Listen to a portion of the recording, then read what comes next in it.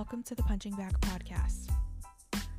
On October 25th, Joe Biden allegedly wrote an opinion piece for CNN. Now, I say allegedly because I don't think Biden had anything to do with the article. He probably doesn't even know it was written.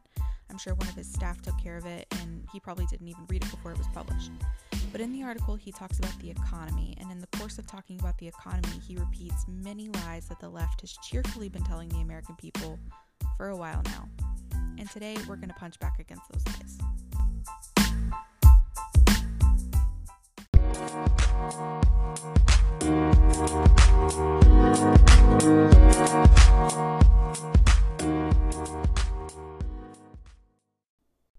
So I tend to stay away from discussing the economy because it's really not my thing, and honestly, I find economics to be extremely confusing. That's just one of the many reasons why I didn't major in economics in college, the other reason being that it bores me to death. But despite my lack of understanding of economics, I could easily see the lies that Biden put forth in this recent opinion piece that he wrote. And if you're paying for your own gas and groceries, then I bet you could spot the lies too. It's not that hard. We've all heard the word inflation more than we would care to over the last year, but the fact is that it's a huge problem for the average American, for every American. Gas prices alone are hurting Americans in a significant way. Biden addresses this in his article. He wrote, quote, "Partly because of the actions we've taken, including a historic release from the Strategic Petroleum Reserve, gas prices are decreasing. They're down $1.20 since their peak this summer, and just this week they fell another 10 cents. That's adding up to real savings for families." End of quote. First of all, this statement just makes my blood boil. And I don't understand why he is asking for a gold star for lowering gas prices when he is the reason they were historically high in the first place. Doesn't make sense. Second, the Strategic Petroleum Reserve exists for emergencies. It does not exist so that you can lower gas prices ahead of an election to score some points so that your party maintains control. That's not what it's there for. Furthermore, he's excited about the reserve, which Trump filled during the pandemic. Without Trump, he wouldn't have anything to release. So, of course, he conveniently fails to highlight that point, but that's the truth. Also, I don't know where his brain is at, but the Consumer Price Index reveals that over the last 12 months, energy costs are up 19.8%. That's almost 20%. Fuel oil, that's the oil that is used to heat homes or cook food, it is up 58.1%. And gasoline for your vehicle is up 18.2%. Contrary to what Biden said, that is not adding up to real savings for families. It's taking more money out of their paychecks. It's leaving them with less savings. It's depleting their reserves. But even if you want to buy those lies about gas prices, look at food. Okay, according to the Consumer Price Index, food is up 11.2% over the last 12 months. It's gone up 11.2% over the last 12 months. To break that down even further, you have cereals, which are up 16.2%. Meat and poultry are up 9%. I don't even really buy ground beef anymore because it's too expensive and I can't afford it. Dairy and eggs are up 15.9%. Fruits and veggies are up 10.4%. And Biden tries to tell us that he is helping working and middle class Americans. Give me a break. That's not helping. Using the U.S. Bureau of Labor Statistics inflation calculator, which is extremely helpful and enlightening.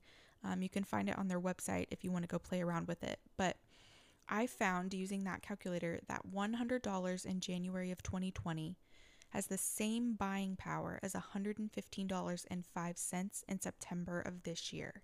For those of you who struggle with economics like I do, that means that what costs you $115 today would have cost you only $100 in January of 2020.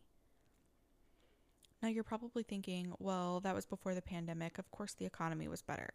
And that's what I thought. So I went back to the calculator and checked to see what it was going to be after the pandemic. And the calculator said that $100 in November of 2020, so that's just a few months after the peak of the pandemic, $100 in November of 2020 has the same buying power as $114.06 in September of 2022.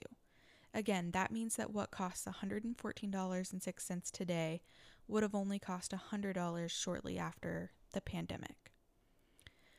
That may not seem like too bad of a burden for you until you consider that the weekly grocery bill for your average family of 4 is around $200. And that's if they're sticking to a pretty strict budget. Normally it's more than that, but for this we'll say it's around $200.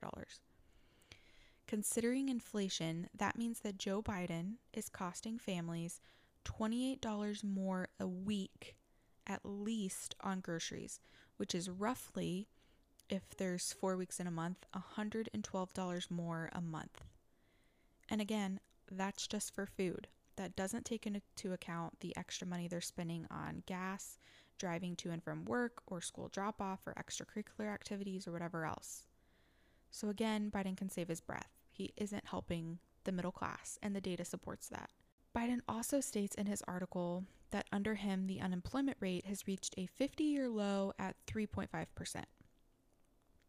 Well, I went back to the U.S. Bureau of Labor Statistics and discovered that the unemployment rate was actually 3.5% in September of 2019 and again in January and February of 2020. That's just before the pandemic. And this was under President Trump's administration.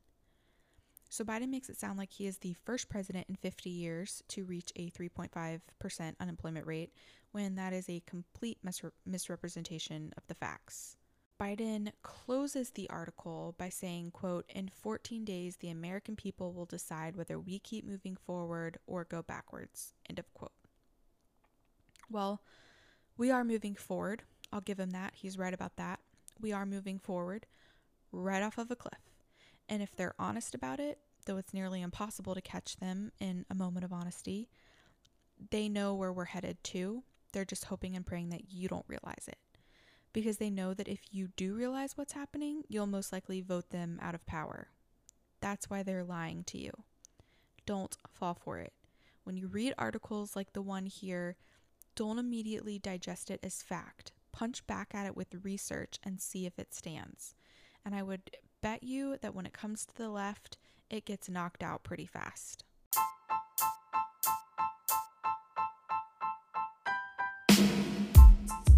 Well, that is it for us today. Thank y'all for listening to this episode of the Punching Back Podcast. Again, I want to remind y'all that if you haven't voted already, you need to go do it.